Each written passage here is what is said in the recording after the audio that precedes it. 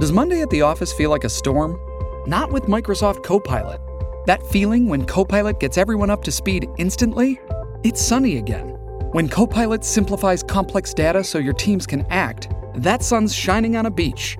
And when Copilot uncovers hidden insights, you're on that beach with your people, and you find buried treasure. That's Microsoft Copilot. Learn more at Microsoft.com/AI for all. Survivor 46 is here, and so is On Fire, the only official Survivor podcast, and we have a twist this season. The winner of Survivor 45, Dee Valladares, will be joining us every week. We're going behind the scenes of the biggest moments, the how and the why things happen, and the strategy and analysis you can only get from someone like me, a Survivor winner. Listen to On Fire, the official Survivor podcast, wherever you get your podcasts. This episode is brought to you by Hyperice, the leader in advanced warm-up and recovery technology. They have tons of innovative products, like Venom-heated wearables to help soothe sore back muscles, Normatec compression boots to speed up recovery and increase circulation, and Hypervolt massage guns to improve mobility. Loved by athletes like Naomi Osaka and Erling Haaland. Try them yourself. Get 10% off your order with the code MOVE at Hyperice.com. I'm Alex Rodriguez. And I'm Jason Kelly. From Bloomberg, this is The Deal. Each week, you'll hear us in conversation with business icons. This show will explore deal-making across sports, media, and entertainment. That is a harsh lesson in business. Sports is not as simple as bringing a bunch of big names together. I didn't want to do another stomp you out speech. It opened up so many more doors. The show is called The Deal. Listen to The Deal. Listen to The Deal on Spotify.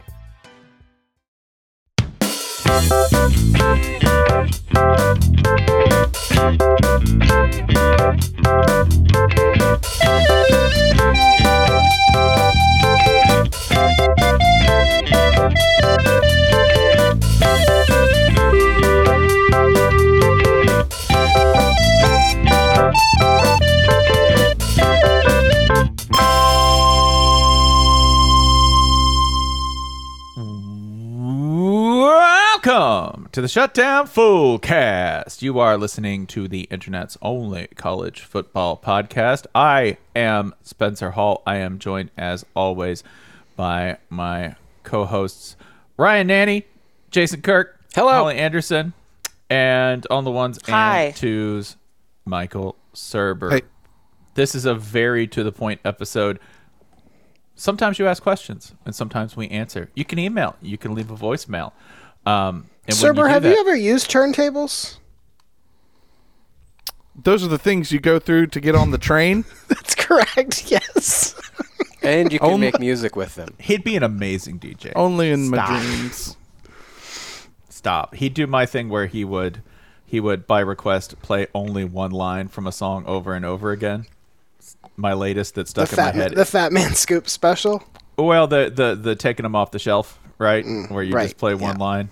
My latest being, I'm going to fight them all from Seven Nation Army. Just play that for 7 minutes straight. Well, the best was... That is hip-hop. Whoever on Twitter suggested that Billy Joel should play the halftime show, and he should play Up Down Girl, but he should just say halftime show over and over again. Yes. I apologize for not citing whoever came up with it, but that's the best idea I've ever heard. Especially if you don't tell anyone and everybody's like, oh shit, it's the Rihanna halftime show, and here's Billy Joel just bellowing halftime show over and over again. Rihanna featuring Billy Joel. That's right. But she just throws to him and he does all the work. That's right. She's like, I'm a billionaire. I don't have to do this shit anymore. She's not even there. She just appears remotely as a hologram. And here's Billy Joel to do the show. Rihanna showing up for the Super Bowl halftime via Zoom would be, or FaceTime. That would be it, like holding her up on the phone, right? Mm-hmm. While Billy Joel eats actual Utz chips on stage while he's singing halftime show. Halftime show. Dum, dum, dum. We are going to go through listener submitted questions, both of the written and the audio category. Ryan, let's get straight to it. Let's not hesitate. Okay, so a few things. I realize maybe it's rude of us to only give people 2 hours to submit questions, but again, Jason made it very clear. If you submitted after the 2-hour window, we did not read your email. We do not know what you said. Maybe it was the best question ever. It will never, ever pop in our heads unless you submit it the next time because we didn't read it To be first clear, time. this does not mean our email inbox is your personal secrets treasure chest. Yeah. You do not send us information just knowing that no one will read it, because I know you were already thinking that. True. I know how That's a good how point, you too. folks think. Yeah. That does not go for the voicemail box, but only because you're all already using it that way. Do not send your social security number and routing number and checking account number to the Fullcast email. Don't do it. We're not going to read it. It's past the 2-hour mark. Not that. Yeah, that's it. If you send it outside of established business hours, which are already over, then you must include your financial information. That is correct, yes. Okay. So we got a lot of these. If yours isn't in here, we still love you. It's just we didn't pick your question. It's cool. Or you were weird and you weirded us out. Shh. All right. I'm going to start with Holly. What? Holly, the question that you claimed, one of the questions that you claimed, and I left these all anonymous. Going about your normal day, how many owls would you need to see before you thought something was wrong? Because of, first of all, if you can hear the second you asked that question, every animal in this house went shit crazy. Yep. For reasons I can't currently determine. Owl-based, probably. No, like it started with the full cat. Good. Huh. My answer is probably more than is safe. I have a really high owl bar after the house that I lived in before I moved to my current place, because there was an enormous tulip poplar that was like a May Queen sized tulip poplar that was actually in my neighbor's backyard, but it kind of towered over the fence. Right. And it contained... It contained what sounded like 6 to 8 dozen owls at any one given time. But here's the best part. They weren't all the same kind of owl. Like there were the owls that sounded like the cartoon owls on a television show. Like you would hear like, hoo, hoo, hoo. It was like an owl oh. freshman dorm. Yeah. But then there was, and I've never figured out what this other one was. I know that we have multiple ornithologists in the Fullcast community, so please weigh in on this and tell me what the hell was in my backyard. There was one owl in there, and Spencer, I know you can attest to this because you've heard it, that just sounded like a grown man saying hoot, hoot, hoot. Yeah, like he just smoked a cigarette, like hoot, hoot. It sounded like, and for the first like few months I lived there, I thought it was like, you know, neighbor gets drunk and or high and wants to talk to the owls. This sounds like somebody I want to be personally friends with. But no, it's a bird. How just sounds like it's going hoot. How did you confirm that it's a bird? Well, we went outside multiple times to see if this was in fact some kind of like tape recording that someone had set up, or I don't know what other strategies you use to deter like bats and whatnot. I think it was suggested at one point that maybe someone was trying some elaborate pest deterrent scheme by faking an owl terribly. But no, I've heard this standing directly beneath the tree and just staring up into it. It's a bird, or it's a very, very spry old man. Is it possible it's a bird with a human face type situation? God, I hope so. Do you have the annihilation bear of owls? It would explain a lot if it's also a Falcons fan. Or, I mean, we assume, based on the films, that all predators do when they come to Earth is hunt humans. But like some predators have to be like, I like to go to Earth to put my cloaking device on and just pretend to be birds and just to vibe mess with people. Yeah. Like I'm not here to collect spines and skulls. I'm just here. This is here to my goof. Verbo. That's it right. It could be a situation where this alien creature came down a few thousand years ago and was like, everyone is scared of owls. Why? And then they just live among owls, and it's like they just sit there. When they fly, it's kind of quiet, and that's creepy, but they just sit there. So yeah, it's pretty good. So what is the answer to how many owls I'd have to see in a day before I thought something was wrong was probably enough owls to make it too late for me for whatever I was supposed to be saving from, because I've got a high owl tolerance, just personally. I want to tweak this question slightly. Okay. How does the answer change if you are in, let's say, Washington, D.C. at lunchtime? How many owls do you have to see having lunch in Washington?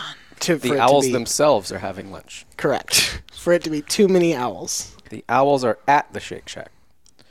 I would vacate the area immediately, but I would do so with a glad heart and hope for success at whatever the owls were up to next. I would warn no one. Yeah. Finally, America's third party rises. It's daytime owls. I'm walking right in there and just hanging. Yeah. If I see any of the warnings typically present in a video game indicating that somebody is about to completely destroy an area, and I'm in like, you know, is it? Oh, you'd in an Independence Day, you'd be on top of the Capitol Records Tower, being like, "Yeah, fuck me up, aliens." In any other city in DC, I'm gonna be like, I'm gonna watch this over there. I'm just gonna go over there, watch this all happen. Okay. Oh man, lots to think about though. Thank you for whoever came up with that question. This owl just kept bragging about how he went to Brown. Very boring owl. There is a neighborhood barred owl. That's BARRED owl. Where my new house is. I was hoping it was BARD, and it was like an owl with a loop. No, that's the natural rival of the owl that went to Brown. Yeah.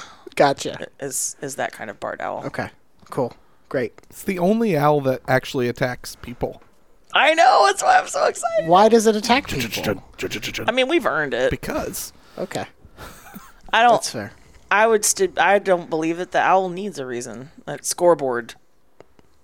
Jason, I'm going to give you the next question. Which number is higher, Matt Rule's wins as Nebraska head coach next season, or the number of seasons he will end up coaching there in total?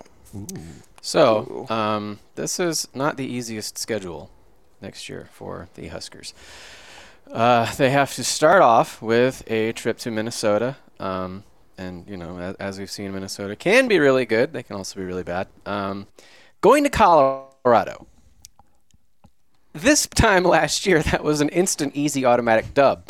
Colorado going forward is one of the biggest question marks in the country just in terms of the roster turnover. And in fact, because of them in Arizona State in particular, I have completely abandoned all pretense of like evaluating team off seasons by like, how good are the players coming in? Where's their recruiting class ranked? When, you know, this quarterback, has he thrown passes before? All that? No. We're going to 247 to the combined transfer plus recruiting roster turnover rankings. Just looking at who had the biggest number of guys coming in. Guys is of course not gender specific. All football players are guys. Colorado is bringing in more than 40 guys. Nebraska is bringing in 38 guys. So in that game, we're going to see who brought in the most guys. The team that won must be the one that did. So we have Nebraska at 0-2 is what I'm saying. I'm giving them NIU and La Tech, Michigan at Illinois. No. Northwestern at home. We're up to 3. Okay. Purdue and Maryland, let's say you get one of those, you lose the rest. All right. 4. We're going to set you at 4.5 for the over-under for year 1. You brought in a lot of guys, but not enough. Matt Rule staying somewhere more than 4 years. I think that's aggressive. Has that happened at any stop at any stretch? Let's see. I'm only aware of him like back to Temple. Temple was 3. Buffalo D-line coach. Temple head coach stint was 4. Baylor's 3. Yeah, This is a guy who likes to move around so much. He didn't have to work this year, and he did just so he could move somewhere. I'm going to say the win total this year is higher than his total number of years. And I love that this is like check back in 2027 to see if this cashed. This is also a really helpful potential unit of measurement. We had another reader write in to ask if we thought that Hugh Freeze would last longer than one Harsin. And I like the notion of developing a system of measurement just based on these guys. Okay. Very helpful. Holly, should we do a voicemail? Yeah, actually, there's a great related voicemail to the subject that we just touched upon. Vamping, because I'm trying to remember where it was. What were we just talking about? Matt Rule. By the way, Matt Rule, something deeply wrong with him, and I mean that as kind of a compliment, because the only place he chose to stay for longer than 3 years was Philadelphia. He went back, like he did multiple stints. He's been in Philly for like 8 years. Yeah. He was like, yeah, this fucking sucks. Life is shit. I can't wait to get more of it. It's great. I'm going back. Go Birds. Straight back. First chance I get. Yeah. Ryan, I wanted to throw this one to you from Alex from Georgia, 423. Hey there, full cast. This is Alex from Georgia, and I had my non-football watching wife posed a question I think is in the noble spirit of the Ferentz administration of Iowa football. What's the highest score a team has gotten and won a game without ever scoring a touchdown? If y'all are doing well, hail Ra, praise be to Antioch. This is a great question. Ryan, can you first tell our readers the answer that you thought initially was correct? Because I think it's funnier. Okay, so whenever I wonder something like this, I go to sportsreference.com. They are, and this is no fault of their own, much better at answering these questions for pro basketball, baseball, and pro football. They just have more accumulated data. So first limitation, the answer I can give you only goes from the year 2000 until now. When I put in the search, which is basically like give me every game in which a team did not score a touchdown of any sort and sort them by points scored, the answer appeared to be the 2021 Missouri over Florida win, which was a 24-23 win for Missouri. Now, I think the database got a little confused here because while this game went to overtime 16-16 with even that, actually, I'm looking at is wrong. I don't know why it said there were no touchdowns here. There were some. There were not many. It would have been funny, I agree, if this was the answer. But that doesn't appear to be the right one. The right one appears to be a tie. I'll give you the least funny answer first and then the more funny answer. The least funny is an Oregon State-Washington game from 2005, where Oregon State beat Washington 18-10. They did that with, as you can probably guess, 6 field goals.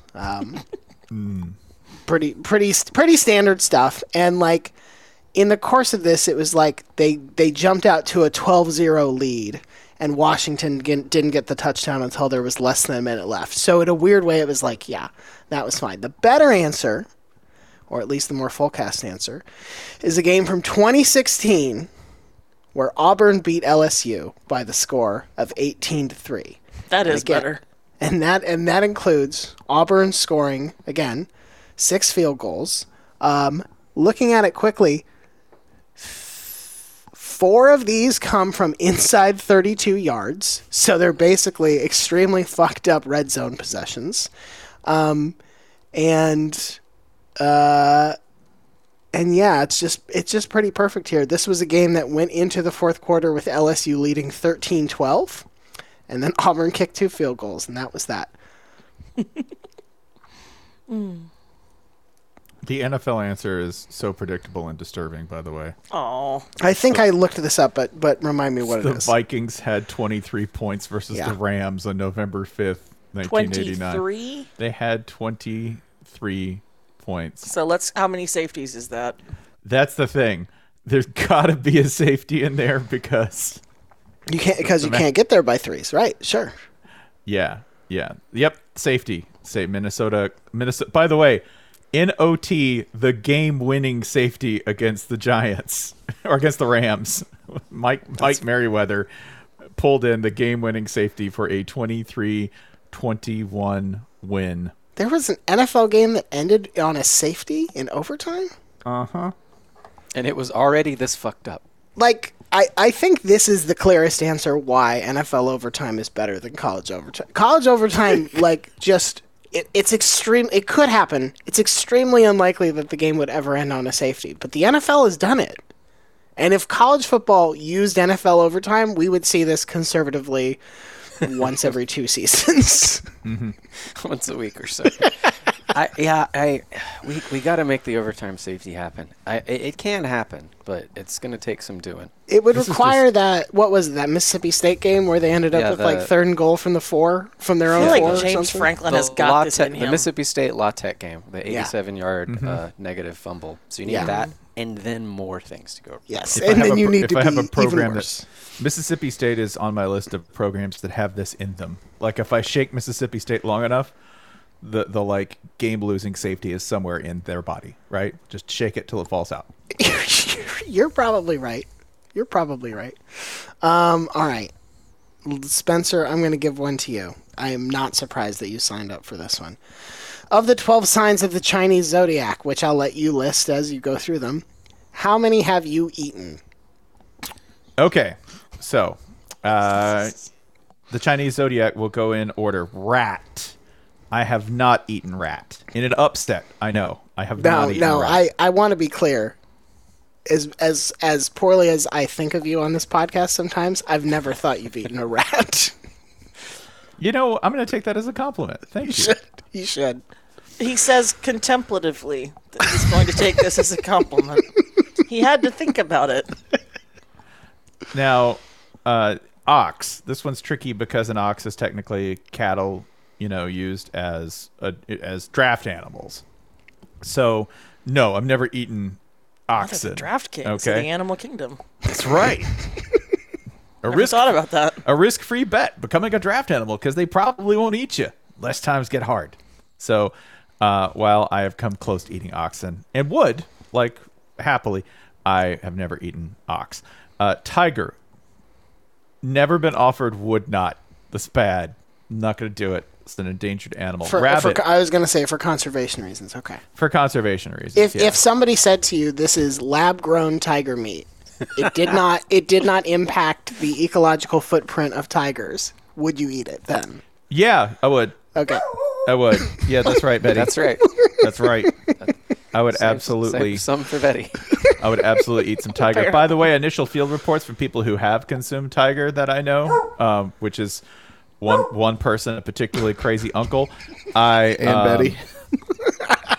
Well, there used to be. She had a life before she came to us. Good old Uncle Betty, just eating tiger whenever she feels like it. It's delicious. Sorry, what was the reports aren't positive. Cats don't taste really good, so I wouldn't exactly be salivating looking forward to it. They're nervous animals. They're restless. The salad portion of the diet, you're not going to get that delicious grass-fed taste out of them because tigers have just been eating, especially people, right? People, that's an unclean food. You don't want one. You don't want to get the man. People have hooves. That's right. Yeah, people have cloven hooves. Rabbit, repeatedly, would do again. If you have one right now, I will eat it. They're delicious. Dragon. We have a theoretical problem here. But what's the closest... Yeah. Elaborate. Yeah, because we're talking about an imaginary meat. Huh? I would definitely... For the record... Dragon denier, Spencer Hall. For the record, I was recently talking with a friend about she had visited the National Leprechaun Museum in Ireland, and I was asking her about it. And my wife asked, what's the deal with the pot of gold thing? And the friend says, "Oh, that part's a myth." That's that part. That clears up a lot. I have a comment and a question. What about Komodo dragon? Oh. Yeah, I would. But you have not. But I would. But I have not. Yeah, I have not. And I have not eaten a large enough lizard where I figure I can even get into a comparable dragon. I want to back up just slightly. What are the smaller lizards that you've eaten? What's the biggest lizard you've eaten? An iguana? What? Yeah.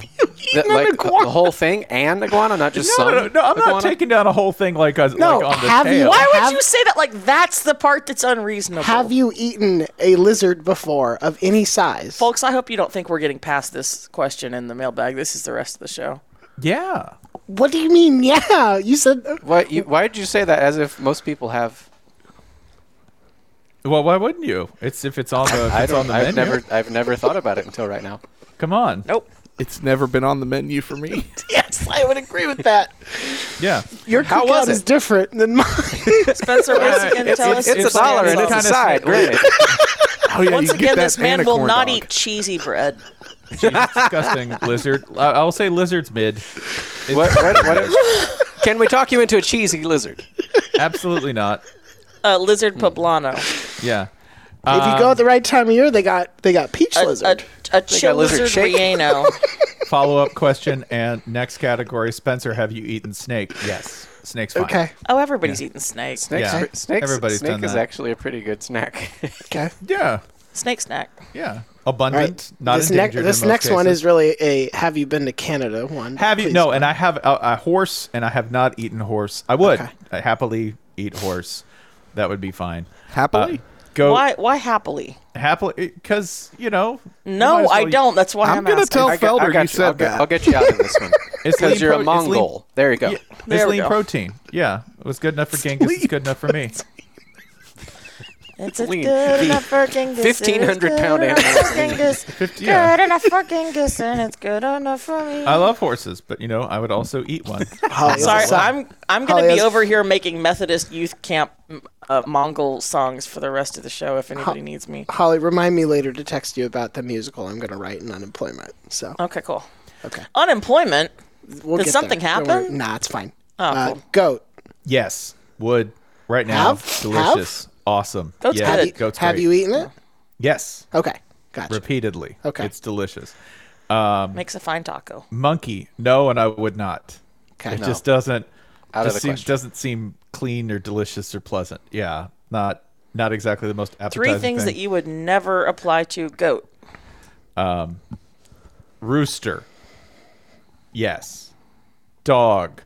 I've had the opportunity to eat dog and I declined because I can't eat a dog.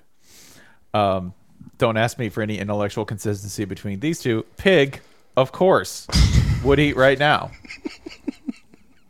So what are we looking at? So that puts our total at a paltry 1, 2, 4? 3, 4, 5. I've eaten 5 Five of the eaten. 12 signs of the Chinese zodiac. Spencer, what about oxtail?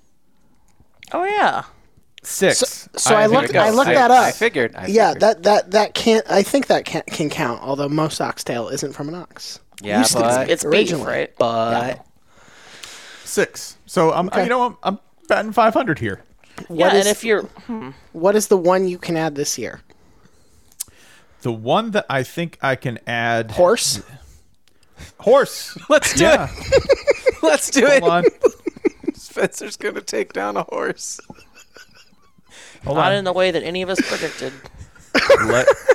Let me. You know what? It's you know what? cart I'm going horse to have. meat. What are you looking up? I am going somewhere this year where horse Oklahoma? meat is served. Good.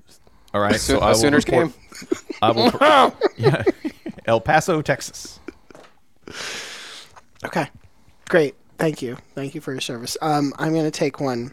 Is that what happens to the schooner ponies that tip over? Yes. Okay. Yep. Fair I'm enough. I'm going to take one real quick. Does Inspector Gadget have to say "Go-Go Gadget penis" when he goes to have sex? Why did you leave these anonymous again? Because I submitted that one. Okay. The answer is no, because he doesn't say "Go-Go Gadget hands" to have hands. He would say "Go-Go Gadget erection." That's what he would say. Voicemail time. Let's go to, let's see, let's kill another 25 minutes. Can we play 317 Matt from Indianapolis? Hey, Fullcast. Was just curious. I'm playing 20 questions in the car with my wife, and he wanted to try to get me to guess Air Bud. And you know how you usually start off with, is it a person, place, thing, idea, whatever. She went with person, but not thing. I just want to know how you guys feel about that. Thanks. Ryan, as a legal scholar, I was hoping you could provide some clarity on this issue. So I guess the question is this. If Air Bud commits a crime while playing basketball, I want to emphasize, while playing basketball, would Air Bud be charged with that crime? Depending on your answer, if you say yes, he's by choosing to undertake human activity, he becomes subject to man's law, then for the purposes of this 20 questions, yes, Air Bud is a human. If you think the answer is no, despite playing basketball, because there is no rule against it, he would not be charged with a crime because he's a dog, then the answer is no, he should have been a thing. Oh, okay. What? How do you take into account, if we are going to call him a person, how do we take into account his age? Is he being charged as a juvenile, or are we taking into account dog years? Dog years. Which I believe is 6.87. Yeah, the answer is dog years. And so, under almost any circumstance, he would... There are very few circumstances where this dog would not be charged with any crime. The question is, charged as a juvenile or not. And yeah, I mean, I think this one solves itself. The other thing is So the Air Buddies are not people. The Air Buddies are not people. Legally not people. The Air Buds are. But again, only when they're doing basketball. They're sort of daywalkers of humans. Mm-hmm. Sure.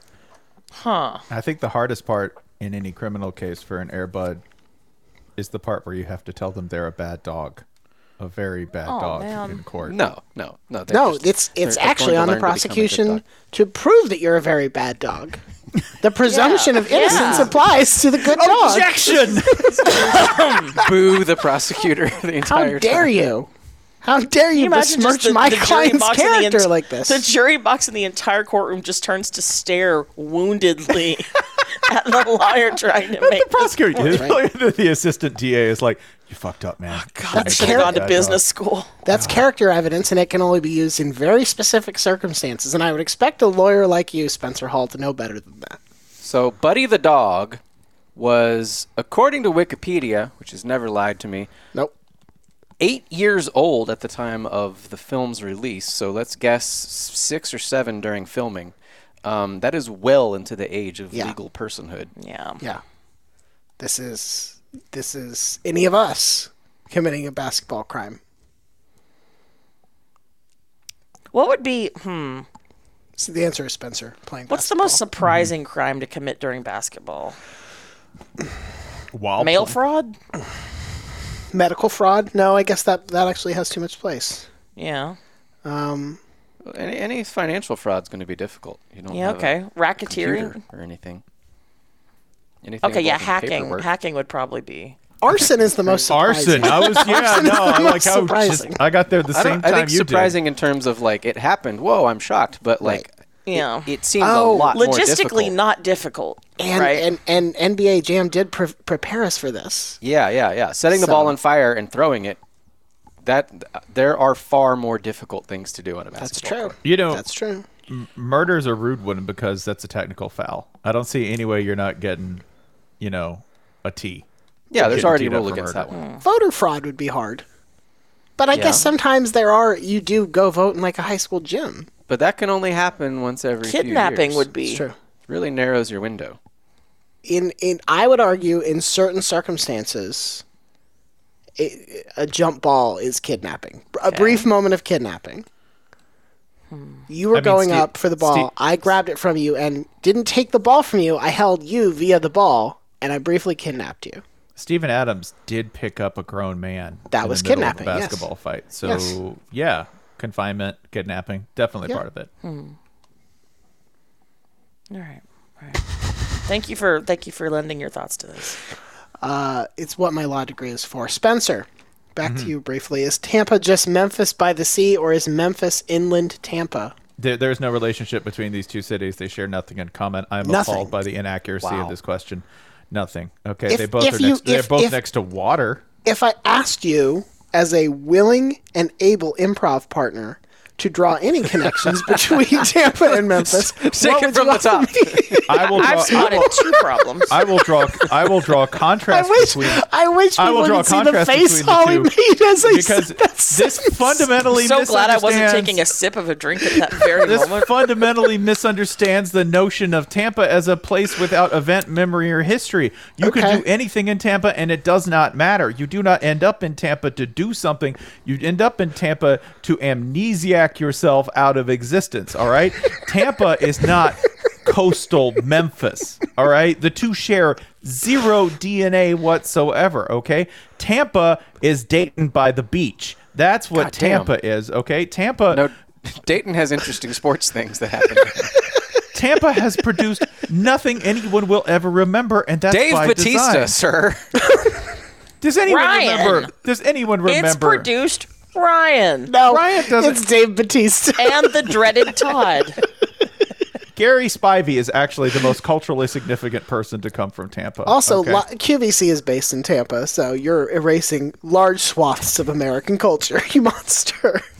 That erases itself every single day. Do you think QVC's ever like, let's run this one back? No, new deal. Clip show, QVC clip show. They never do that. They're like, look, QVC, a whole new slate Floyd, of nothing. Can you register QVCclipshow.biz for us real quick? Thanks, buddy. Yeah, just a vast cake sheet of nothing. That's what Tampa's meant to be forever. It's produced nothing that anyone will remember, and that's the way it should be. Memphis, meanwhile, for ill and for good, is very memorable. All right, it has its own thing. I can't state that anything like that is true in the city of Tampa. Oh God, it's back. GasParillaBowl.com has a new song. Wait, what? I've just discovered. Yes, somebody emailed about that, I believe. Listen to that. No. Yeah. No, this is a miss. You'll notice. It's got words. Yeah, it didn't need words. It's just got some quarterly sales meeting Imagine Dragons anthem over it now. The which video, is exactly... it included stuff like guys signing paperwork and stuff like that. It was like business jock jams. Business pump up. I have a voicemail. I have a voicemail leading directly out of this one. While you look that up. No, it's here. I'm gonna read this one aloud, actually, to preserve the anonymity of the poster. Okay. So I used to work at the new sponsor for the Outback Bowl, and here's what you need to know about ReliaQuest. This is from Matt in 801. If you don't have a giant room of computer people and computers and a big full wall map of cybersecurity threats around the world like you see in the movies, or need someone who does it, don't worry about it. What you do need to know, though, is that ReliaQuest is extremely Tampa. Earlier this year, they had their big company-wide conference, and they held it at the arena where the Tampa Bay Lightning play. We sat on the ice with just a thin sheet over it for 3 days in this conference. So they did it on the ice? Yes. So Ryan's face. No, it's Ryan's turn for a face. Apparently, they just put one of those ballroom floors down over the ice. Sure. So you ended up having to dress for the weather outside and then change for the hockey arena atmosphere inside the same conference. They also brought in Inky Johnson of Tennessee fame as a motivational speaker, which is actually really cool. Then they brought in Flo Rida for an employees-only concert that included the for real CEO getting on stage and spraying his employees with champagne, and then everyone had to come back to work the next day. It should be noted, Flo Rida is probably the only person who, A, is not going to go to prison, and B, will get very rich because of crypto. Oh, dang. You're right. Because he is... I'm trying to find it. While you're looking for that, thank you also to the multiple readers who wrote in to tell us that we predicted the collapse of FTX. We forgot about that, but that does sound like something that we would do. Okay, this is from but a few weeks ago. And who are we going to thank for this? I don't know. It doesn't matter. Some website. Yeah. Flo Rida just won an $82 million judgment from something called Celsius Holdings. Oh wait, this is an energy drink? Never mind. Celsius Holdings super sounded like crypto. I feel duped. That's on them. Never mind. Flo Rida still could go to jail for crypto, I guess. We live in an imperfect world. See, if he goes to Tampa, the police will simply lose track of him because they'll be like, what were we doing? This is the place of no memory. We came here for something, and now we've forgotten.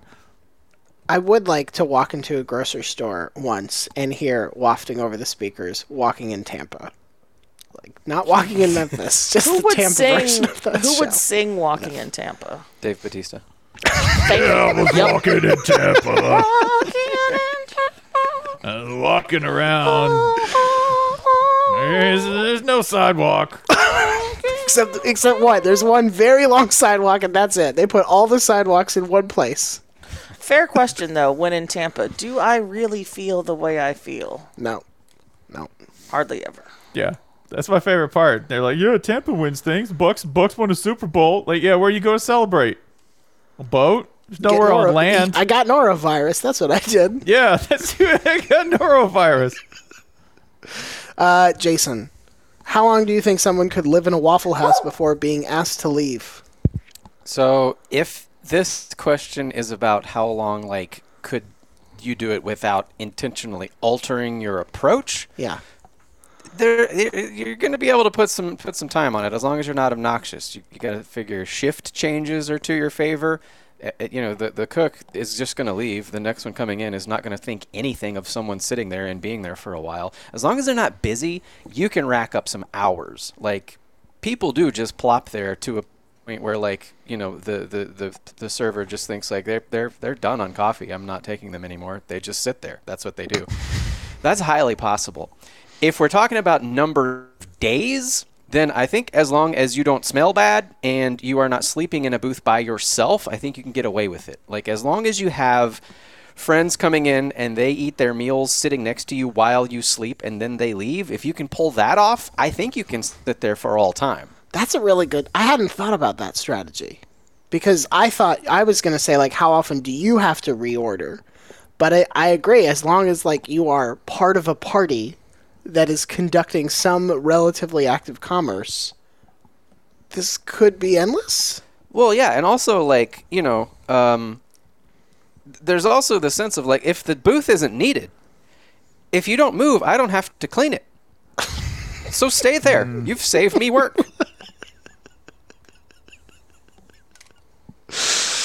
At what point do you think that someone would notice? Like, what is the maximum amount of time you could stay in a Waffle House before, let's say, an employee was like, "Hey, wait a second." The next when that shift comes back for the next day. You think so?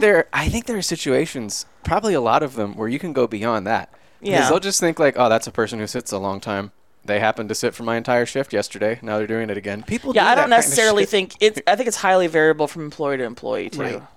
I think what you could run into, though, is if someone works a double, they're going to notice you sat there for 16 straight hours. Yeah. Not to the point of, oh, that's weird. They're just going to Right. notice it. Because 5 other people in there did the same thing. They're going to notice you were one of them. And by the end of by the end of it, they just want to be done with the double. They don't really give a shit that you're there. They're not charging you rent for that seat. They don't give a fuck. I'm never coming back to this dump again. They'll be back because it's their job. But that's what you say on the way out. Could you last longer living in your car in the Waffle House parking lot before somebody said something, or living in the Waffle House? I think the car is easier to notice, right? Because like sitting in the booth, it's like, oh, that's some. You're person part of the there. landscape in the booth. The car is very identifiable, right? And I think in a Waffle House parking lot, particularly, people who notice vehicles and talk about vehicles, right? Plus, if you're in the booth, because of how a Waffle House is set up, they've got eyes on you. Nobody's like, "Hey, what's that dude up to?" He's sitting. Right, at everyone the booth. knows what you're up to. If you're in your car in the parking lot for 10 hours, they're like, "What the fuck's going?" Like, I can't tell what's going on here, and that makes me uncomfortable. I think you're really, really onto something there. I think that is the point where the manager, maybe the cook who's most into conspiracy theories starts whispering about you. One of the servers who's lost a fight earlier that day and is looking to even up on the day. Drunk customer who just doesn't have a sense of boundaries at this point anymore. Yeah, like a few like 19-year-old guys, just looking to have an adventure and Point of order. mess with your car or whatever. How long can you stay drunk at a Waffle House though?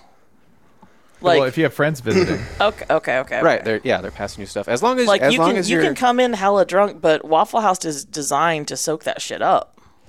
Yeah, you're gonna need to fortify against that effect. And as long as I think you're giving the staff a taste, they'll look the other way. Do you think who would crack first? You or Waffle House? Oh, you. Me personally, or the person trying to pull Let's this say off? you personally, yeah. I'm not going to outlast. Okay. Eventually they'll notice. And you know what it'll... They'll like give me nicknames and shit, and they'll they'll develop a personality that they'll define me as. They might ask you to start. They might start giving you jobs. There's that. It's like it'll become such a social relationship that they'll know a lot of stuff about me, and I'm like, oh no, I'm in too deep. I got to get out of here. I think that's the real challenge of this question is that I suspect Waffle House is like, try it. We'll crack your head open like an egg mentally.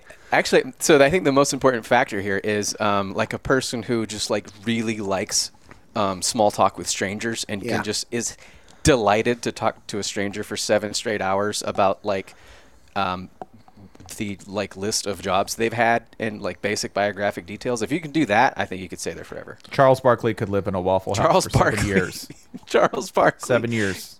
Is just Barkley it and bring in people whenever you need a nap.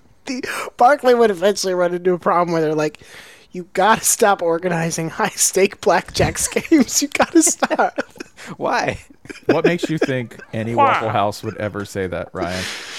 All right, you're right. You know how sad they would be when Charles Barkley left? That's true. After 3 years. He'd get standing ovation on the way. He probably does. An influential member of the Waffle House family would come personally to award him for his lengthy stay. Someone would be like, damn these term limits. He should have been allowed to stay at Waffle House. Ryan, you mentioned yesterday that you were at an unconventional Waffle House layout, and I can't picture this in my head. Can you describe what you experienced? So the building itself was a square, which does not feel right to me for a Waffle House. It also had a weird roof. I don't know how to explain that. There were several things. Did it have a serious slope? Because typically that's not the Waffle House thing. Were you in a Pizza Hut to convert it to a Waffle House? Didn't. It wasn't a Pizza Hut. It felt more like maybe small. It was too small to be a bank. I don't know exactly what it was. There were a few interesting things about this Waffle House. One, it had a sign up that said from 9 p.m. to 6 a.m. they were only doing takeout. You could not sit in the restaurant, which I have not seen that. I don't go to Waffle House a ton, but I hadn't seen that before, and that felt very much like there was an incident. And so now we're doing this kind of thing. And there was also half of the restaurant was closed off. Even though it was busy, that might have just been a staffing thing, that they were just like, we're not opening those booths over there. But yeah, it was just sort of like part of the Waffle House lore, I guess, is that like these are places that at this point a new Waffle House is basically shipped to. It's like an IKEA. Just drop it. Yeah. Business. This was not that. This was a retrofit building, and it was perfectly good. Enjoyed my meal, but it was just like, oh, something's wrong here. Something is off here. Mm-hmm. So that's what I got. Like the left-handed Publix. Yeah. Yeah. Left-handed Publix. Imagine you've been to a city Publix, do people know what I mean when I say city Publix? The pocket Publix, yeah. Yes. Pocket Publix, yeah. Imagine a left-handed pocket Publix. Oh, man. That's what it felt like. Ugh. Do not like. Yeah. That's unsettling on a number of levels, yeah. Yeah. Holly. Sir. What's the absolute worst vehicle you've ever had to drive or been a passenger in? Oh, God, yes. There's a specific answer to this. And I'm sorry that I've never been to Asia because Story Topper is going to come over here and just roll over the top of this experience. But I was, once upon a time, due to a last-minute, truly unfortunate confluence of travel arrangements, I had to, due to prior engagements, get to Morgantown from Baltimore. And I had to rent a car at the Baltimore airport. And it's not a bad drive from D.C. to Morgantown unless you happen to be given a Nissan Versa at the rental car counter. It was like, I imagine that if you had outfitted a cozy coupe with like an outboard motor that wasn't all the way dipped down into the water, that would have given, it felt like it took about 7 hours to get there. Every gust of wind blew the car sideways on all four wheels. I'm pretty sure I could make a cozy coupe that could beat a Nissan Versa in a street race out of materials I can see in my office right now. And also a really annoying noise when going up West Virginia's many hills, like F minus would not repeat. The Nissan Versa is very much I have purchased a new racing video game, and this is the first car the game is giving me until I standard. Yes, it looks exactly like the standard car icon in the Garmin navigation system. NPC ass car. Mm-hmm. Anyway, I have never felt so close to death in a normal vehicle where nothing was actually going wrong. Spencer, do you need to come over the top with some story of your own? Oh, of course he does. When I was in Taiwan. I'm sorry, I was thinking out loud, buddy. It was not in Taiwan. I have nothing to top that. The Versa sounds terrible. It was in Nepal. I think he does, but he's being pretending to be nice. Yeah, that's right. Yes. I have because I liked this car too much. What car? I liked this car. So there is a story. Oh, okay. So there is a story. So we've revealed the lie. No, it's not the worst. I can't call it the worst because I laughed the whole time we were driving it. Okay, well, what is it? A Yugo. A friend of mine had the Yugoslavian wonder, the marvel of all Balkan wonders, had a Yugo that he sought out because he was an idiot. Where did he get one? Florida. Never mind. Yeah. This was the guy who one time got drunk and was like, this pit bull followed me home. I'm going to take him into my trailer. And when he woke up, the pit bull was trying to eat its way out of the trailer and had eaten a hole in his wall. Yeah, this was that guy. His name was Dave. He's cool. Anyway, Dave decided that he wanted to buy a Yugo, and he found one, and he got one. And it was the weirdest experience. The engine was 55 horsepower, and that honestly felt charitable. That felt like you were giving it like 5 to 10 easy. Everything kind of had some give to it, so like the floor kind of felt like, it kind of like a gym floor. If you could make a whole car out of marzipan, that's kind of what it felt like. That sounds good. But it was so fucking cool because when you took a turn at 25 miles an hour, it felt like you were going 900 miles an hour, right? You're like, whoa, driving is fun again. The doors kind of clattered whenever you so much as breathed on them. The windshield didn't feel like it was made of glass, but if it was the kind that would break into like jagged sheets that would definitely decapitate you. Are you tired of the thrills Ralph Nader took from you? The engine just smelled like communism. Like when you turned it on, you're like, even if that was unleaded gas, you'd be like, this engine puts lead into the fumes. That's how cool it is. The radio,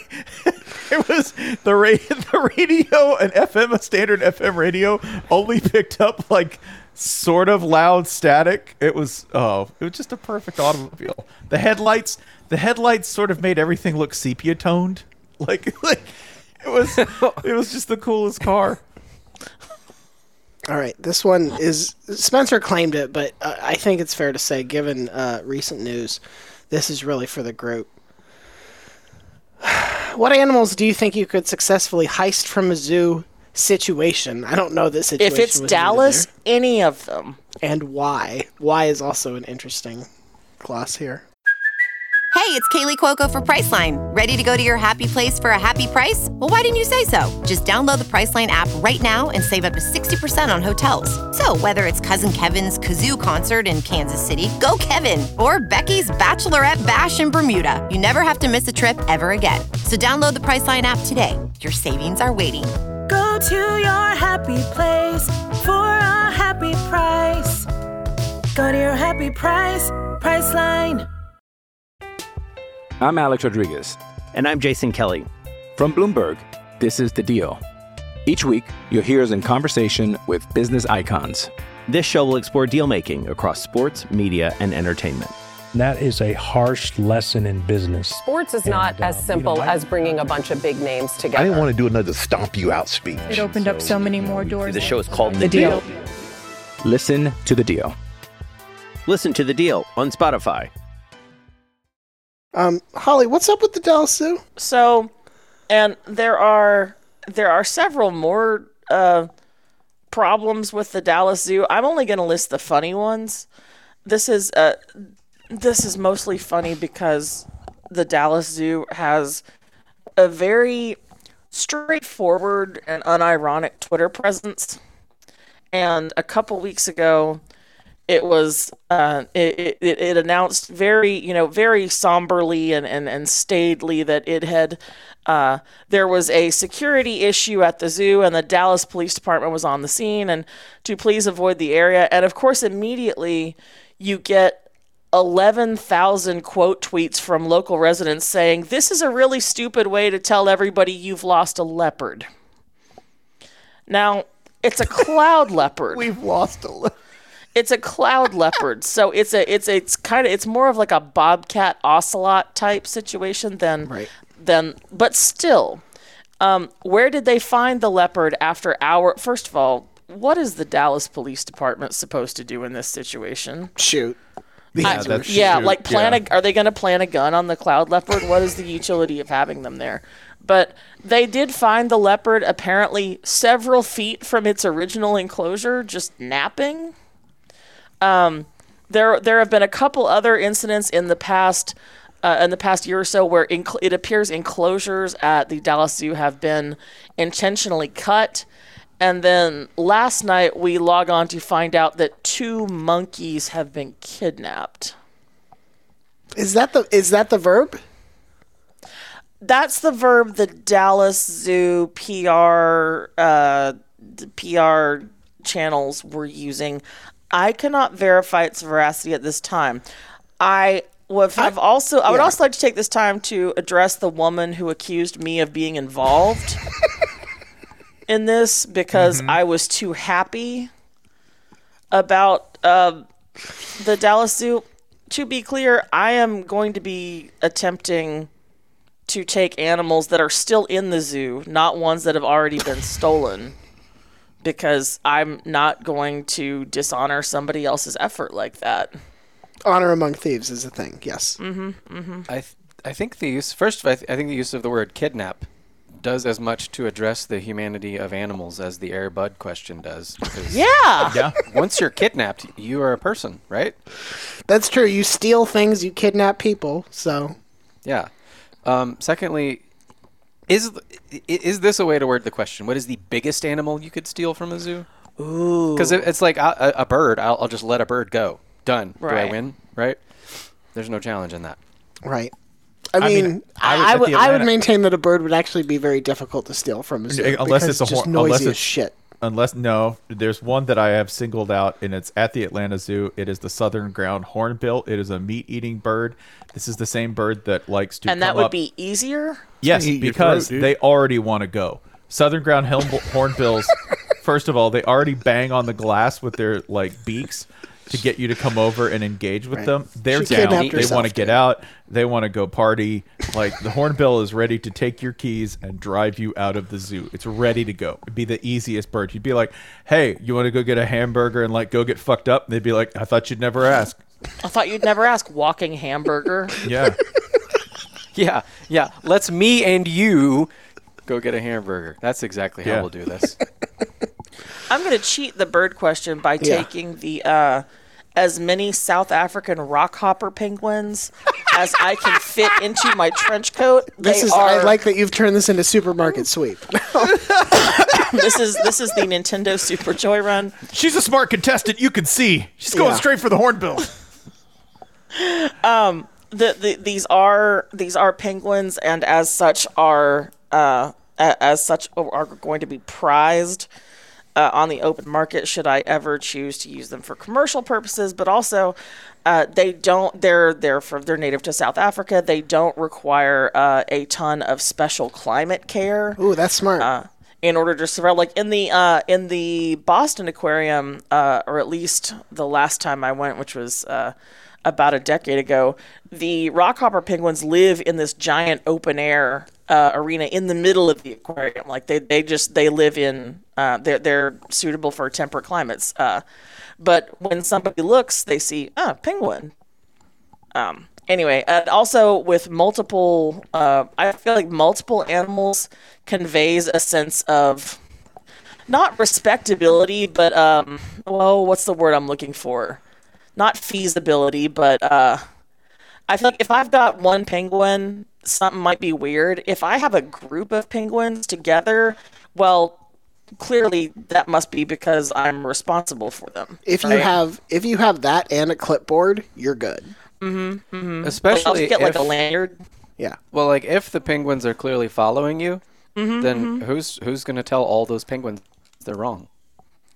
Who indeed?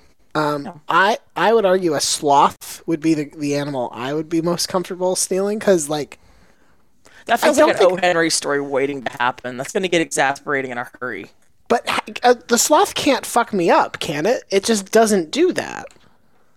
No, but it's also going to be absolutely no good in a fight. I want to be clear. I'm not going to the zoo looking for fighting partners. Oh, okay. Sorry, my mistake. That's my fighting. Sorry, that was me projecting my experience on you, and I am trying to work on that. Or project Spencer's experience onto everyone. Now I have questions about the penguins, but I'm going to move past that. Krav Maga. I'm going to go to a sloth fight. It's going to be a 6-hour tussle. What is the animal you could steal from the zoo that the zoo would say, like, hey, you're going to figure out that this isn't going to work and bring it back? You'll be back. Ostrich. Yeah, I feel like cassowary. Emu. Spencer, you're holding back for reasons that I think at least a couple of us are aware of. So why don't you go ahead and give your genuine answer here? On who I would take out of the zoo? On big cats that you personally believe you could befriend? I think I'd be cool with a lion. I think a lion and I could be bros. I think we could make it work. A tiger couldn't because, again, we've discussed this before. That's a single-serving animal. They tend to view everything as prey. If they happen to express any affection to you, it's much in the same way that, one would against, rubbing themselves against a tree or a useful object. Eventually, they're going to probably turn on you. A lion, however, there's extensive experience in sort of human-lion interactions that, unless they have viewed you as prey from the start, you could be, at least tangentially, associated with the pride. So I'm going to go ahead and say, I think I could make a lion work.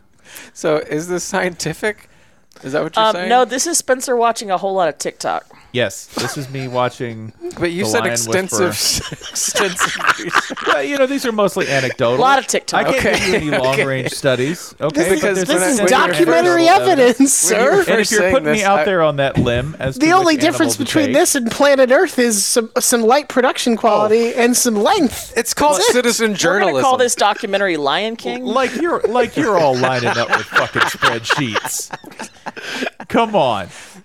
I just like spreadsheet was literally my plan for the penguins. I just like that you're looking at a tiger like, no, it's mean. It's not very fluffy.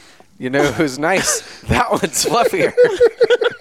I'm telling you, I could make it like I'm not saying with every lion. I would take. Wait. So how do you determine? Okay, you said not with every lion. You need to listen. Let's talk about the third eye. Process. The answer is third eye. Okay. Yeah, vibes. Third eye. You just vibes. That's it. You just got to feel it out, and y'all are laughing. Yes, we are. I don't want to feel it out. The lion doesn't either, but you're going to have to make it work. We're in a forced theft situation. Look, I will steal a smaller animal. I would watch a dating style show where Spencer travels the globe meeting lions, seeing if any of them will vibe with him, and Lion Island gets attacked in every episode. Yes. In a protective setting where you're not actually hurt, but you're like, no. No, where's the fun? Quote fingers, protective. Yeah. Protective setting. No, this is Grizzly Man. Let's go. The confidence with which His Spencer said all that for a while. What? He had a streak. The confidence with which Spencer offered this bat shittery reminds me of a derailment I forgot to lead with, and I'm sorry. The flat Earth concept. When you think of what people mean, what people picture when they say the Earth is flat, what polygon do you think that object is? I know my answer, and my answer was surprising to others when I brought it up, but Jason, I want to start with you. What shape is the flat Earth? It's usually described as a disc. I believe that's what most of the art is. Okay. In your head, is that what you think they're thinking? Yeah, I think I'll go along with that. In the ancient world, it's a disc surrounded by a dome above and below. Okay. So disc and a snow globe. Chicago pizza. Yes. Okay. Spencer. Detroit pizza. It's fucking square and there's shit falling off the edge. Seriously, do you think it's square? Yeah, that would be like it would. You're going Wendy's burger? I'm going Wendy's burger. Oh my god, Yeah. Chicken surfboard Earth. And everything that falls off of it goes into the Chili's. Whopper. Why? Again, like Jason's choosing the less dumb idea. I'm going to take the dumbest dumb idea. Cerber, what shape is the flat Earth? A rhombus. Oh God, that's a sick pick. I love it. Like a almost ninja star spinning through the universe. Dude is so sick. It's like God just flicked us like a ninja star. I mean, if it ain't, explain the North Pole and the South Pole, idiot. Yeah. Yeah. That's so like when you go to the ice walls at the edge of the world, and then the drones are shooting you to keep you away from climbing the ice walls. Mm-hmm. Why the fuck you think there's diamonds? We're on a fucking rhombus. Yeah, those are the clues. Those are the clues all along. Holly, what shape is the flat Earth?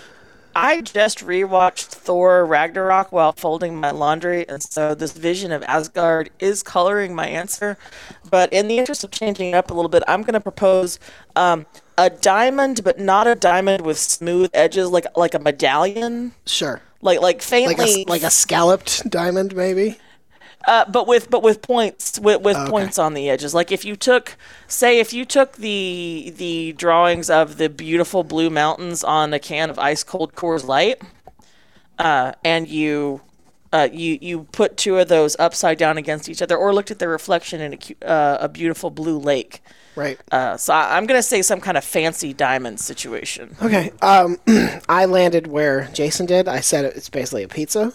It's a circle. And everyone I talked to was like, I always thought it was a rectangle. Like, literally just everyone? What? Three different people were like, I thought, when people said flat Earth, the thing that they conjured in their head, none of these people are flat earthers, but they're just saying, like, yeah, I figure it's a rectangle with corners, and you can fall off all the sides. It's the risk. I'm worried about Have these people ever gazed at the horizon? You know what? I felt good about my circle answer, but I was gazing at the horizon is one of the biggest factors working against flat Earth theory. Yeah, listener. Fair point. Listener, if you want to feel insane, get into an argument with people who don't believe. None of you believe that the Earth is flat. Get into an argument about what shape the flat Earth is. It will fuck you mad. By the end, one of you will. Additional suggestion: argue that the Earth is round, but the Moon is flat. Ooh, well, another favorite. See, that's one true. Mm-hmm. Yeah, the moon was planted there by the government, of course. Yeah. Voicemail. Let's pull up. Let's continue on with the theme in a way. 423, Kyle from Tennessee. You're on the air. Hi, y'all. This is Kyle from Tennessee. I just wanted to call your attention to a possible explanation for why Shane Beamer continues to do the I can't believe this has happened, we won shtick. Apparently, the University of South Carolina is launching a fully funded MA program in magic and occult science. I think this deserves some looking into. I would say I never would have guessed in 100 tries that USC would be the place to be starting that program. But perhaps this will add some extra motivation for Dabo when he goes up against the forces of darkness at the end of this year. Anyway, food for thought. Have a good one. Kyle, thank you for this update. This has layers. Yeah, I think that's what's going on here. Is this is just counter programming against Dabo? I think what a Dabo, state school looks like. I think Dabo has a hand in this class going in because he thinks it's going to bring bad will upon the Gamecocks. They're courting Satan. Yes. Yeah. University of Satan's Children. Satan's Children. I do picture Dabo as thinking God is that stupid.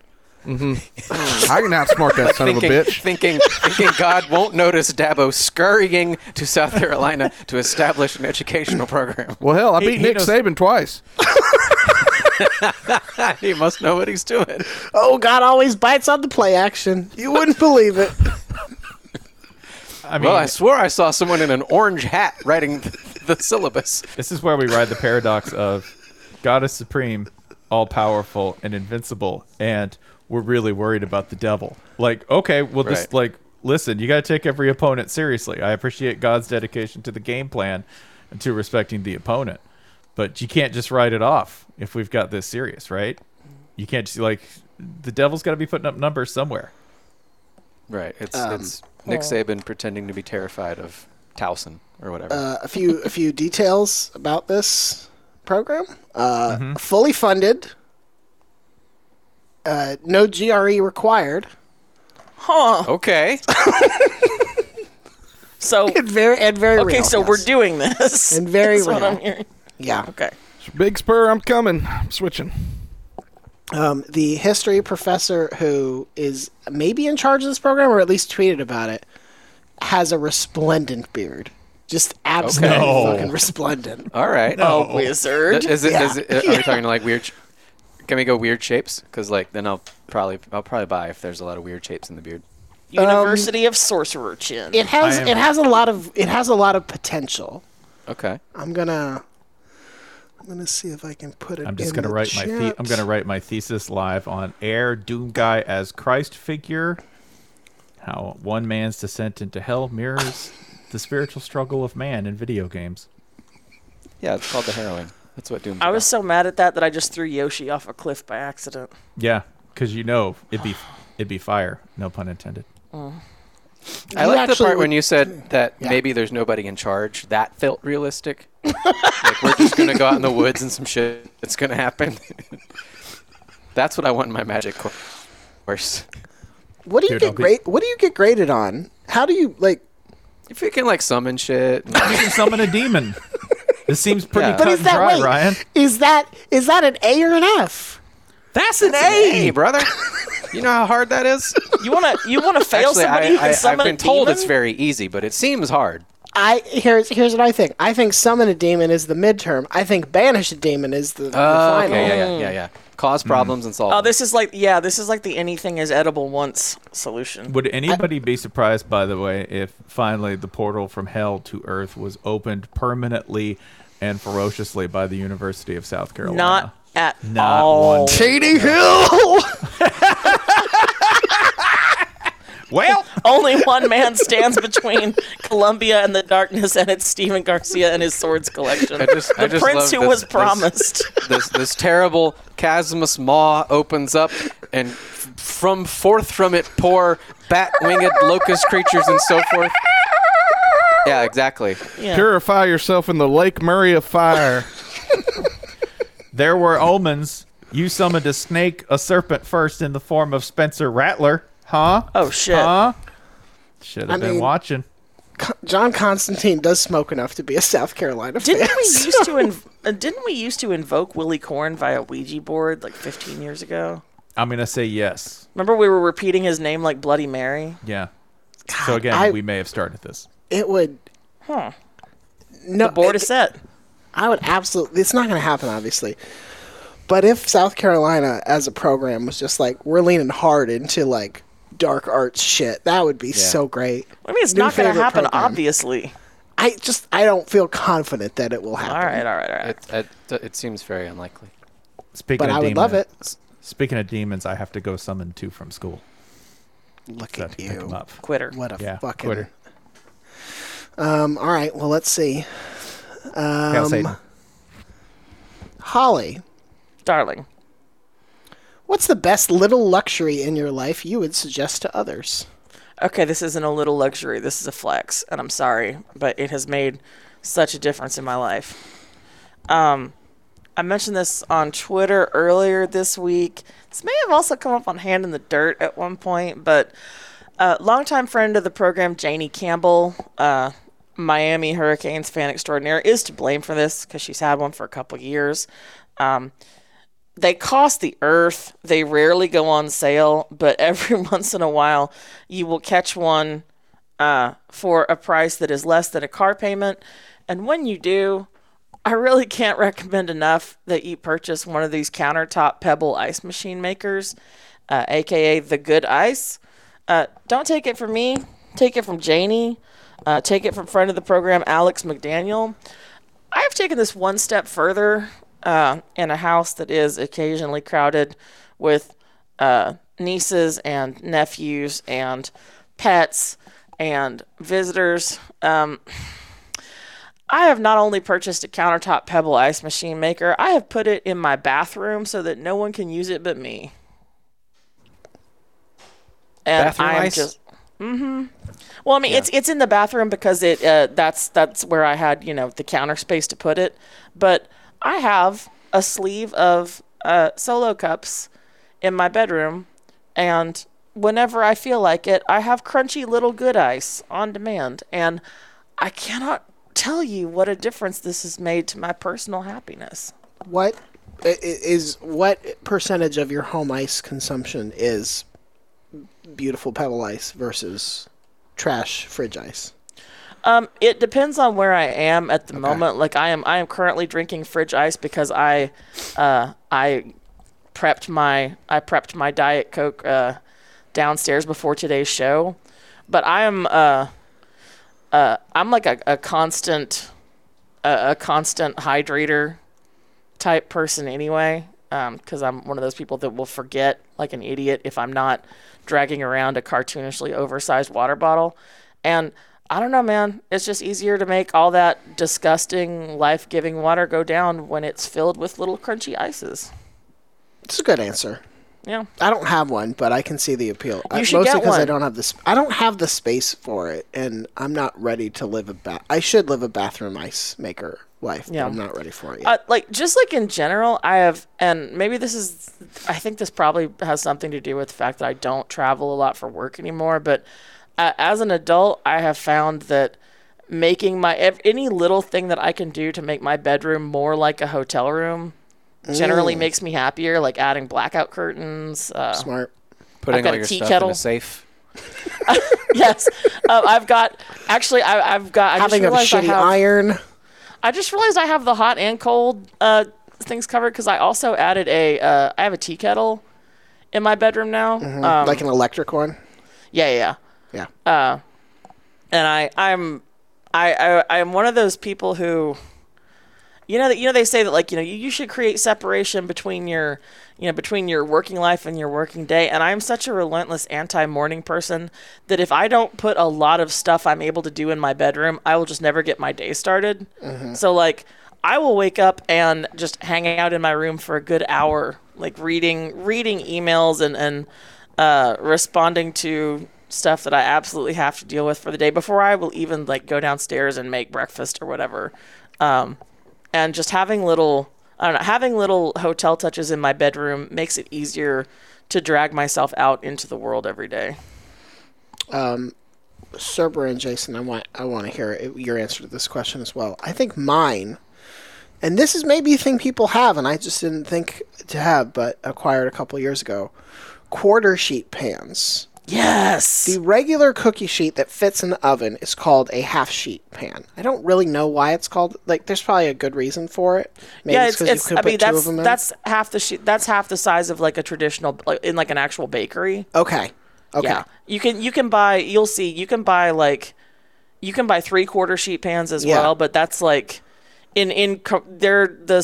pans that are referred to as quarter sheet pans are a quarter of the size of a commercial sheet pan. Okay, so in domestic kitchens, it's half the size of a regular pan that you would make tater tots or whatever on.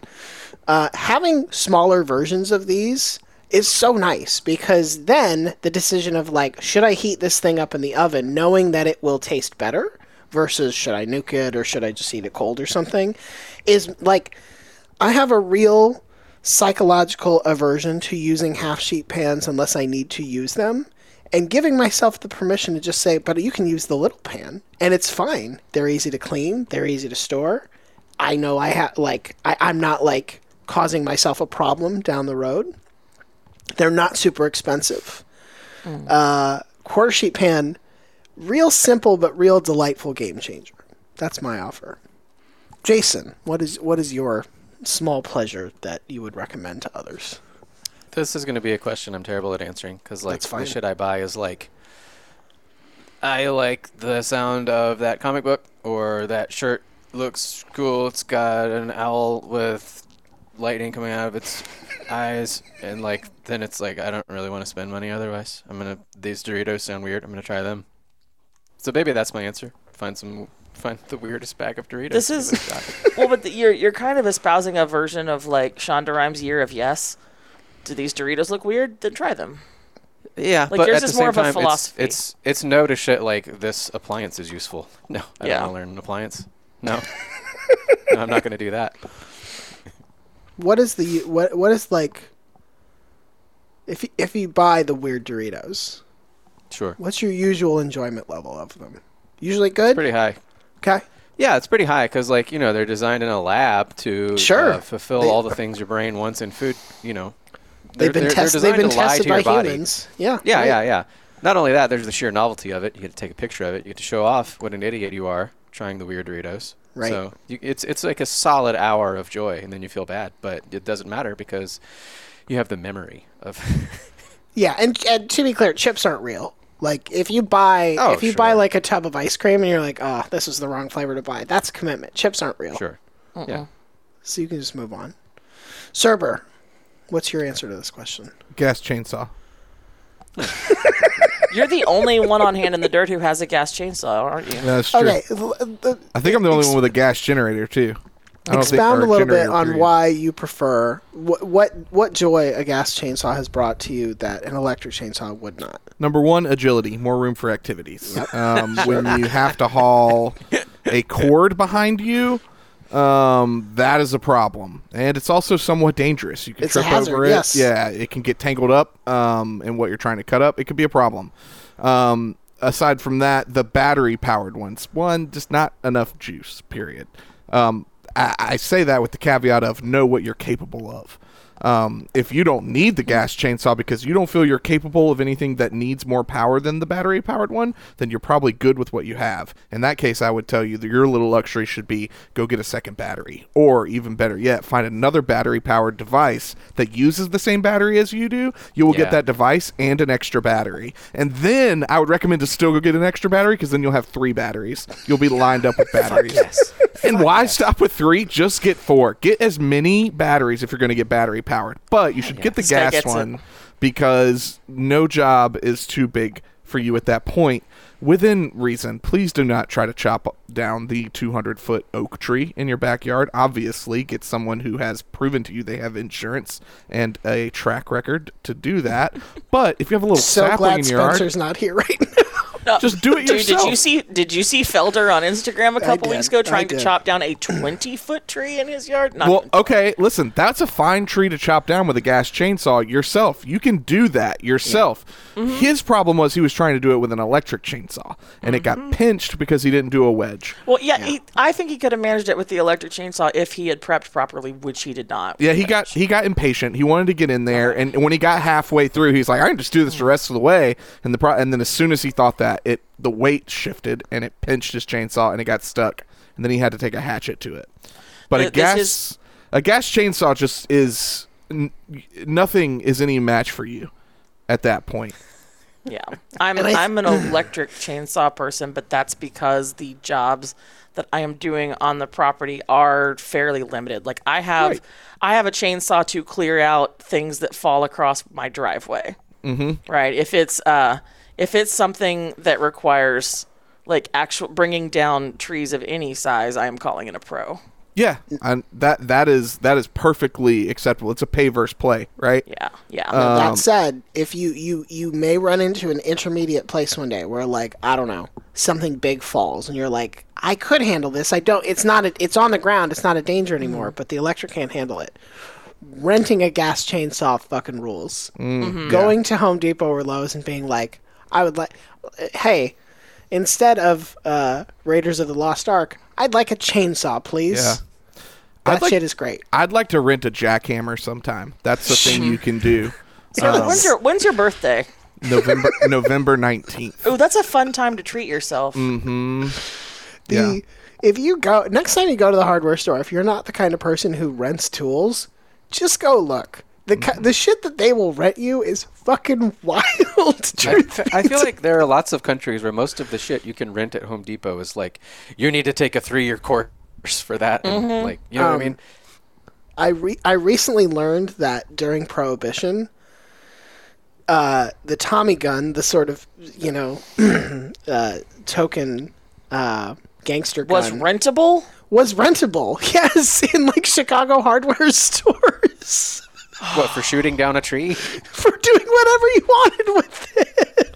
I take back a number of things I've said about the Midwest on this show. So this country used to be crazier. That's a difficult thing to really reckon with sometimes. So, like, this is one of the more normal brain times in our history.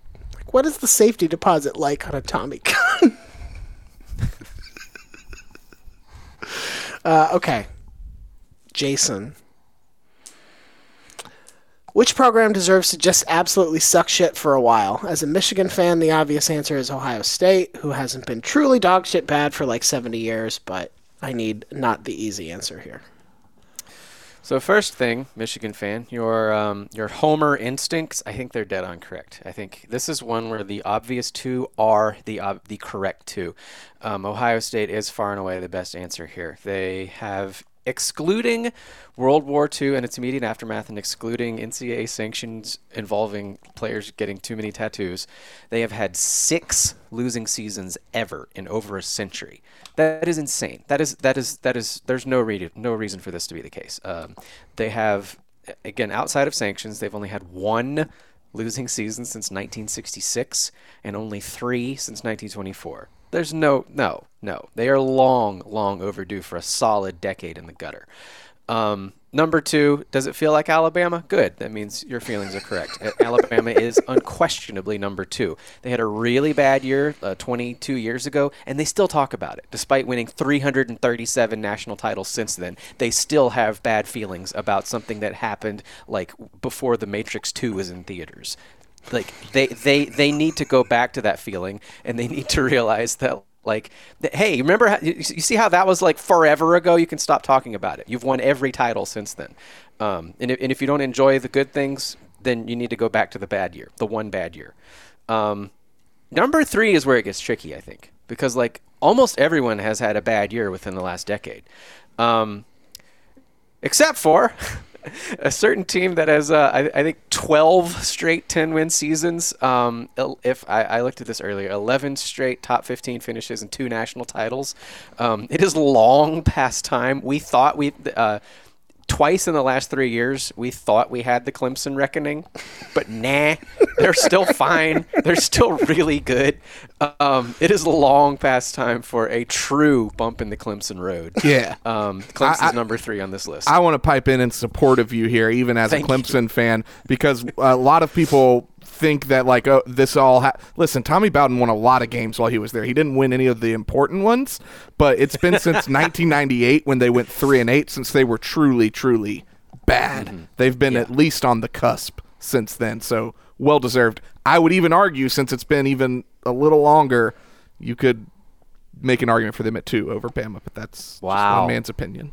Wow. The Bama disrespect continues. Jason, of the 3 choices you've presented, which group's going to deal with it worse if they do drive into the ditch? I mean, I feel like Clemson knows they're on borrowed time, and Clemson knows they've gotten away with it for a little too long, you know? And, like, Clemson fans don't have the history of, like, my granddaddy's daddy, blah, blah, blah, so, you know, got to enjoy 300 national titles, so why shouldn't I? Like, Clemson fans know this is all half bullshit. Bama fans, they'll get to wallow in another, like, their one bad year every quarter century. They love having that. So yeah, it's the obvious answer. It's Ohio State. This is one where the first instinct is correct. Like every football season, Bama loses and everyone's happy. Every football season, Ohio State loses and everyone thinks, oh God, now we have to hear from Ohio State fans. I think there is also a this could be entirely made up. I think if this happened to Bama, they could stand back and look at the landscape of the rest of the SEC and say, like, in some ways we built that. In some ways they were all they were all just trying to take us down. So T-Rex may be dead, but we're still king of the goddamn dinosaurs. Whereas Ohio State fans, I don't think will take that perspective. If it's like, oh man, Wisconsin is a fucking dynamo. Like, no, I don't think they're going to live in that space. No. Yeah. We have a couple of thematic voicemails that could go right behind this, actually. Cerber, can you play 419 Ken from Toledo and then 614 Eric in Columbus? Hey, this is Ken from Toledo, Ohio. I'm calling for two things. First, hail Ra. Second, on your last shutdown fullcast, you guys are mentioning how Ohio State's never had a down period. You guys are forgetting the entire late 80s and John Cooper into the mid-90s, early 2000s. My God, yes, we had talent. We had Hall of Famers, professional football Hall of Famers on those teams. And every time we felt good about ourselves, you know what happened? We literally went full Wild E. Coyote into Michigan. I mean, we're going on a season in, 96, 97, where we're going to go to the Rose Bowl and win a national championship, and what happens? Tim Biaka Batuka. Yeah, him. So that's all I got for you. Thanks. Okay. Bye. Anyway, okay, I want to play that. I want to play that specifically to set up the next voicemail. Sorry. Okay, good. Hey, my name is Eric. I'm a mailman in Columbus, Ohio, and I used to deliver to John Cooper. And we talked a lot of football. The only football we ever talked about were the Cincinnati Bengals. And he has a Cincinnati Bengals bumper sticker. He has coached for the Bengals for years. I just thought you guys should know, and he gets really, really hyper about it. It's really kind of funny. He is the most amazing Cincinnati Bengals fan you'll ever run across. Anyway, just thought you guys might want to know. Talk to you. Bye. So that coach that Ken from Toledo won't stop complaining about is just a happy-go-lucky Bengals scout today, and I'm happy for him. Sorry, Jason. Go ahead. Let me give you a list of AP final rankings in the bad times of Ohio State, okay? 18th, 11th, 14th, 6th, 2nd, 12th, 2nd, unranked, first. How did you survive? You poor things. The season, and this is Ken, we hate to single you out. You're not the only person in the voicemail who you're had all this like kind that. of opinion, but you're all like this. The season that was we lost to Michigan 30 years ago. The season that was being singled out is the 1996 Ohio State Buckeyes, who did the following: they beat Pitt 72-0. They won at Notre Dame 29-16. They beat Penn State, number 4 Penn State, at home 38-7. They beat number 20 Iowa on the road by 12. And then, yes, they did, in fact, lose a home game to Michigan by the score of 13-9 to suffer their first loss of the season. They then turn around and played the Rose Bowl against number 2 Arizona State and won that game, quite possibly removing any chance Arizona State had of a claim at the national championship. So what we have here is a growth arc, because the second message that Ken left there was a couple months after the first one. I found it through old voicemails this morning, and over the course of the season, he appears to have developed, I don't want to overstate this because this is Ohio State football we're talking about here, but he has almost developed a healthy outlook, again, by Ohio State standards of football, by saying, is it okay to just want to go to the Rose Bowl? Yes! Oh, God. Yes, yeah, you're there. You're there, dude. Just cling to this. I know it sounds crazy, but yeah, is it okay to want the Rose Bowl to be the ceiling of the season? Yes, you goddamn lunatics. Just take it. It's wonderful. In the last 20 seasons, I can't even believe this is real. In the last 20 seasons, Ohio State has lost multiple conference games 1, 2, 3 times. First time was 2003, where Jim Tressel went to 6-2 in conference right after winning a national championship. Have some room to work with.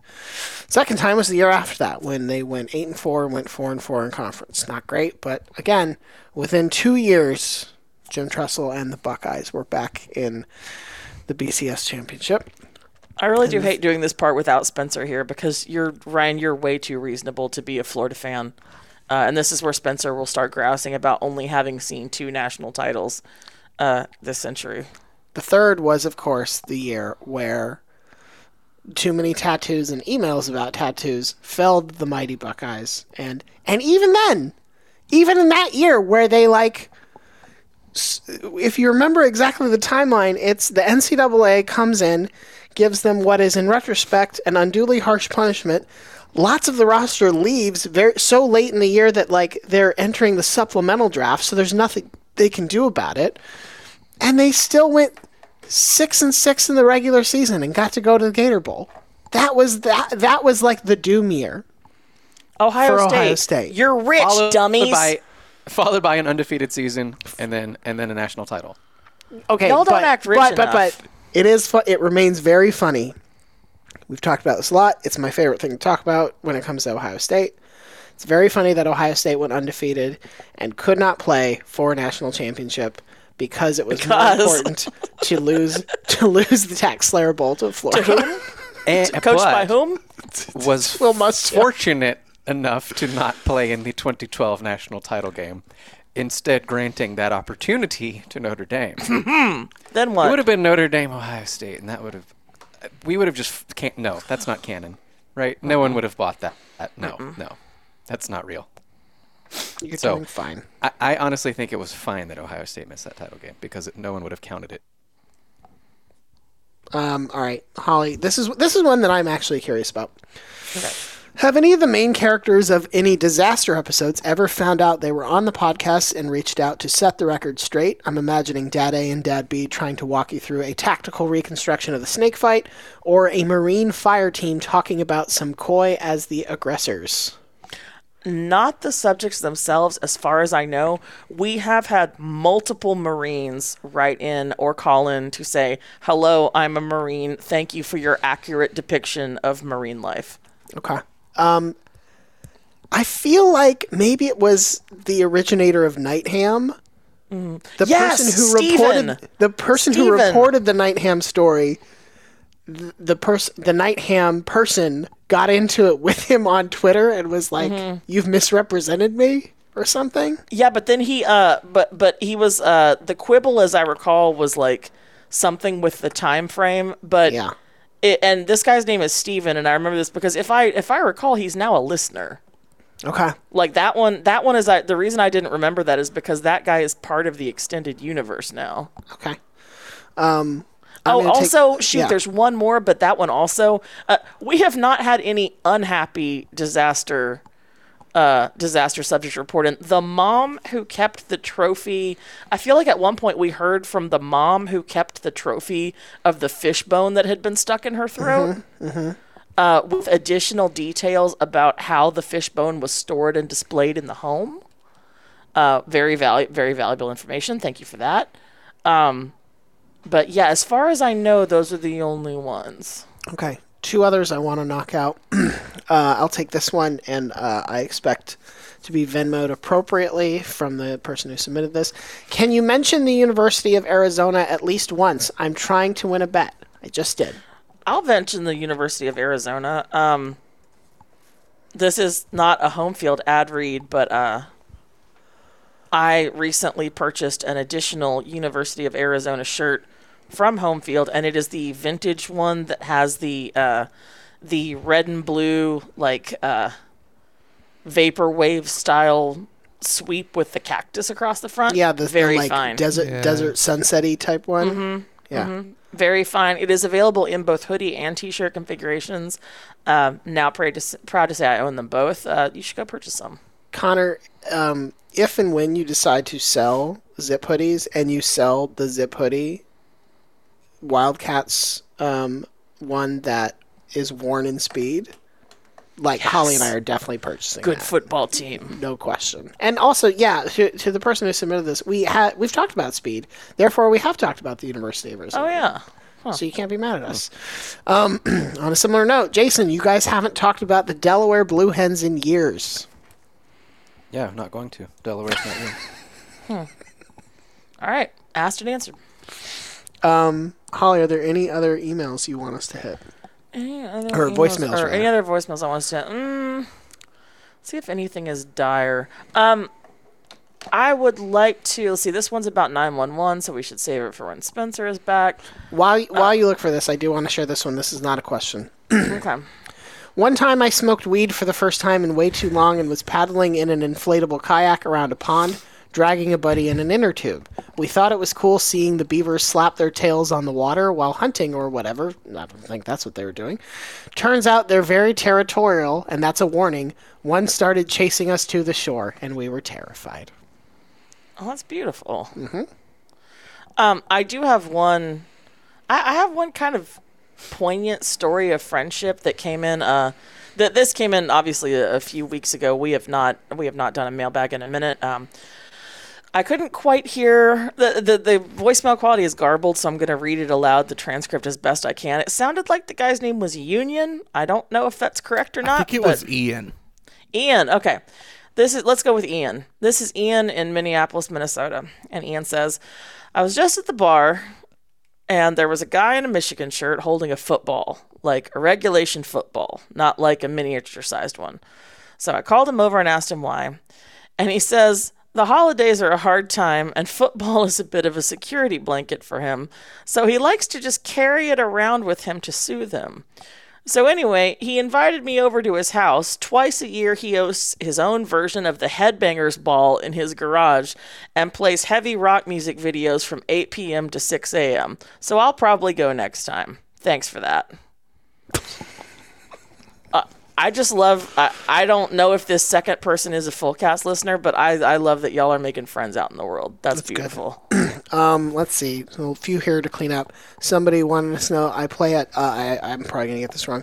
I play at Dalhousie University. This is a Canadian school.